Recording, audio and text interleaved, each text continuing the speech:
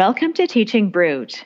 Today is the final bit of the conversation that I had with Trevor MacKenzie, and we're going to chat specifically about the elementary students and what inquiry looks like in an online classroom for them.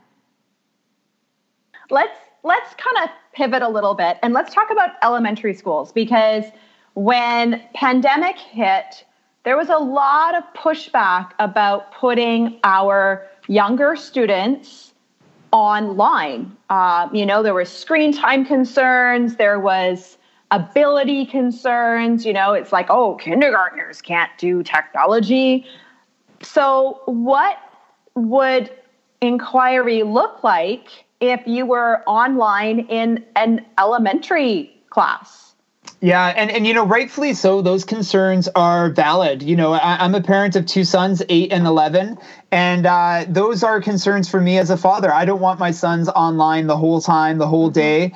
Not just questions about screen time, but also really realistic implications. Like, how am I going to work from home when my children are trying to learn online from home? It's very inequitable. And so they hog the bandwidth. They do. and they're needy. It's not easy online learning. So they have a dozen questions every hour, and you're trying to do your thing as a teacher, and they're trying to do their thing as a learner.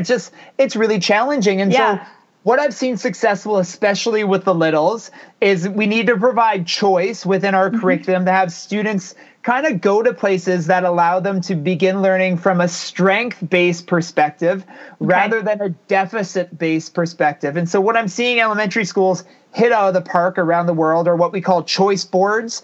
They're a digital, whether it's a slide or an interactive PDF, but there's a nice, beautiful image that is kind of framed in an overarching concept that is from our curriculum that we want our students to explore. But within that slide, there are anywhere between 8, maybe 7 or 8, and a dozen different areas students can go and click that take them to different resources. And this is really neat in that, the auditory learner can click on something that suits their learning style and also suits their curiosity, suits their engagement.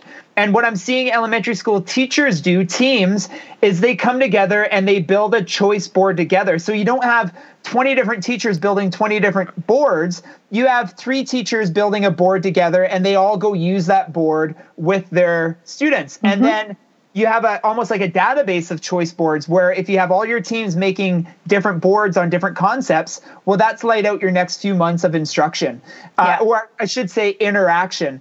So choice boards are really fun because then what you could do is as students begin to show you interests in different kind of pathways within a board, you can begin to categorize your kids into little clumps, little cohorts. If you see 3 or 4 students kind of gravitating towards a similar pathway, well, that's your breakout room for your next Zoom, is you get those kids in that breakout room and you know how to differentiate for them. And so it really becomes a way of us working smarter and not harder. It's not 20 different things for 20 different kids. It's how do we provide choice and begin to see patterns and themes emerge and then leverage those to personalize from there. Yeah. It's not the opposite. It's not working, tirelessly into the night trying to be all things for all kids. It's how do you provide some parameters around learning, but within those parameters, there is opportunity for voice and choice. Yeah, and I think that having that voice and choice is probably the key thing to successful online learning, no matter what age. It's something I didn't do choice boards. I heard the term. I was like, what is this choice board? I didn't really understand what these choice boards were until we were back face to face. But I know, if we're going back online, when we go back online, absolutely, yeah, I am definitely doing choice boards with my secondary students. And I've seen them done as like bingo style, where you just need to do one from each column. I've seen them done as menu style, where you have your appetizer, your salad, your entree. That's and adorable. Your dessert. I love that. Yeah. There's different ways of doing it, and it fits every subject. Yeah, it does. And let's go back to that first point, which is, voice and choice allows the online learning landscape to be a successful one. And it is more than ownership. It goes back to that strength-based start point versus a deficit-based start point. Our students are anxious as it is in remote learning. This is a global pandemic. This isn't properly designed remote learning. I did that when I did my graduate work. Some of my courses were online, and for the most part, they were beautifully designed. And this is more emergency learning, isn't it? We say remote learning, but we all pivoted in, for some of us, like you, Mandy, hours. You were told you're going online tomorrow, and that wasn't properly designed remote learning. And so our students are anxious, our colleagues are anxious. How do we start from a space of success first? And it doesn't matter the modality. Shouldn't we have the same belief system in the brick and mortar? Shouldn't we start from a place of success and strength first? And so that's what voice and choice allows. It's more than just voice and choice over content and curriculum. At its heart, it's you're taking ownership. So let's make some decisions based on what's going to suit your learning needs, your strengths and your stretches. And so by putting kids in the driver's seat, absolutely, partly in the driver's seat, I would say absolutely, remote learning is going to be much more successfully experienced by everyone. Yeah, for sure. So if you've got a teacher who wants to kind of get going with more inquiry stuff that they haven't really done it before, do you have some words of advice for them? Because, as somebody, I remember the first time I stepped into an inquiry classroom, to me, it looked like chaos and the teacher wasn't dealing with it. Yeah. It took me a while to wrap my head around the fact that it does look like chaos, but it's very organized chaos. And the teacher may look like they're not doing anything on the surface, but like a duck underwater, they're paddling hard. So what advice do you have for a teacher who's like, I'm liking what I hear. How do I get started with this? Yeah, well, I don't know if they like what they hear after you just described that chaos. I'm backing away 100%. But you raise a couple of great points that I'll speak to after the fact. But I think, definitely take baby steps. Inquiry could be a big change for colleagues around the world. And so we take small steps towards making those big change a reality. And small steps, what I mean by that is, co-designing is an underpinning of the inquiry classroom. And I encourage teachers to begin with co-designing something. Co-design anything. Co-design, online learning expectations with students. Co-design, co-construct rubrics with students. Co-design, research pathways with students. Co-design the teacher they want you to be. Ask them, what's an effective teacher? What do you want from me so I can better meet your needs? And what you're doing there is you're kind of co-designing the role of the teacher. And so what you're doing is you're sharing the experience and the shaping of the experience with your students. You're giving them a voice over decision making that will actually impact the experience. And so that's a baby step. I think many of us have co-designed a little. I would say co-design more. This notion of inquiry being chaotic, at times it is. At times it looks a little bit like a hot mess express, as Rebecca likes to say, my co-author. But there's so much intentionality and explicit kind of thinking behind what's happening before you, and how students are collaborating, how they're communicating, how they're designing and co-constructing together. I think that is so valuable and so rich when it comes to building those competencies. So in letting go of some of the control of the traditional classroom kind of behaviors, you're actually nurturing this really rich, the morsels, those competencies we want students to leave our schools with. So, don't be afraid of a little chaos. That doesn't mean you're not getting something really, really valuable out of that mess. So I suppose what I'm speaking there is be comfortable in the mess of uncertainty a bit. Be comfortable in giving up control and empowering your students in taking on more control, because what you're doing is you're nurturing those competencies.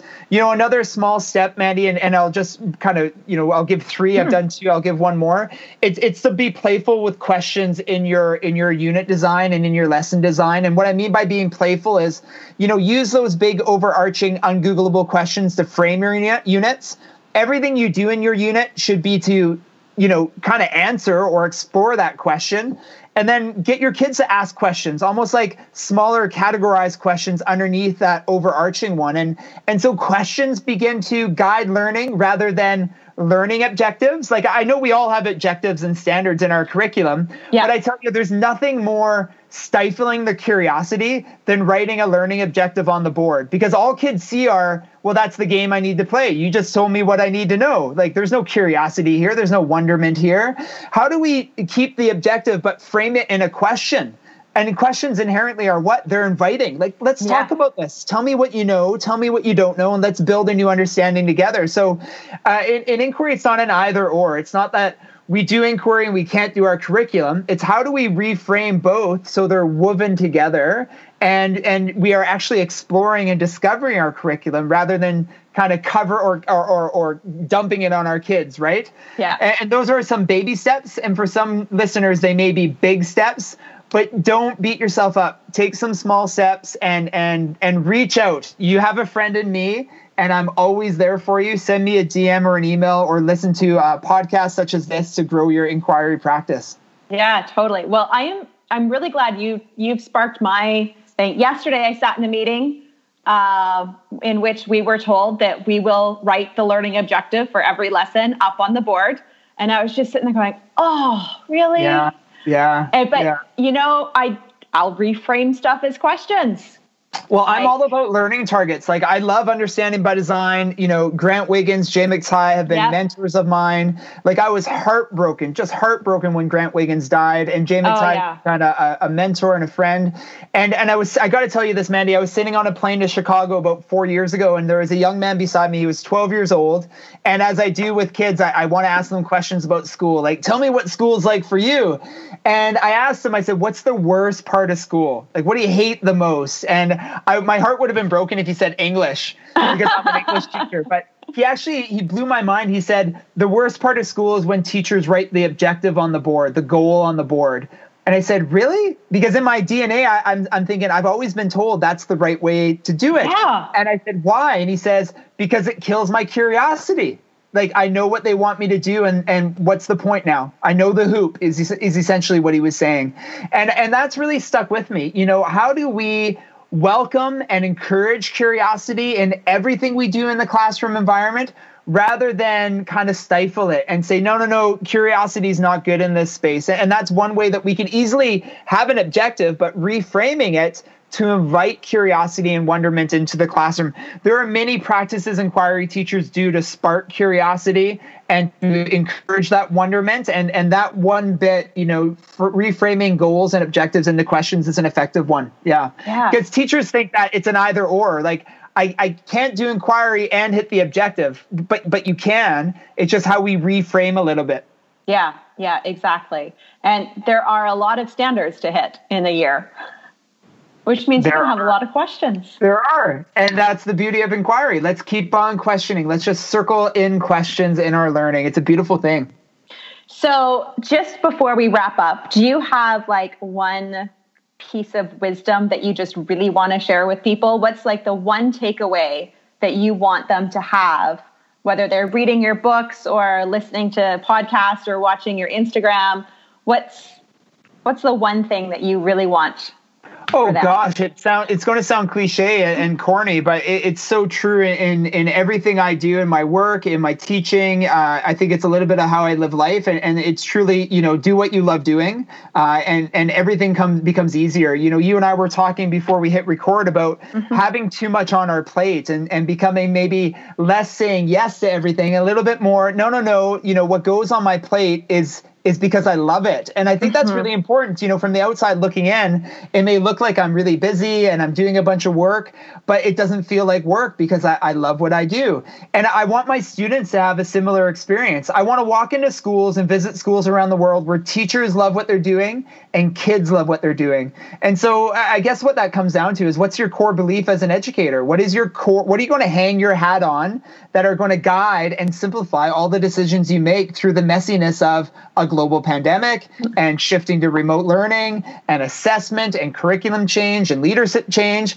If you have a core belief that is, I want to love what I do and everything is aligned to that belief, then all that stuff is like water off a duck's back. So I ask teachers who are listening, find what you love to do and only put things on your plate that are aligned with that. And I think everything becomes a little easier in this already really challenging profession and time we find ourselves in.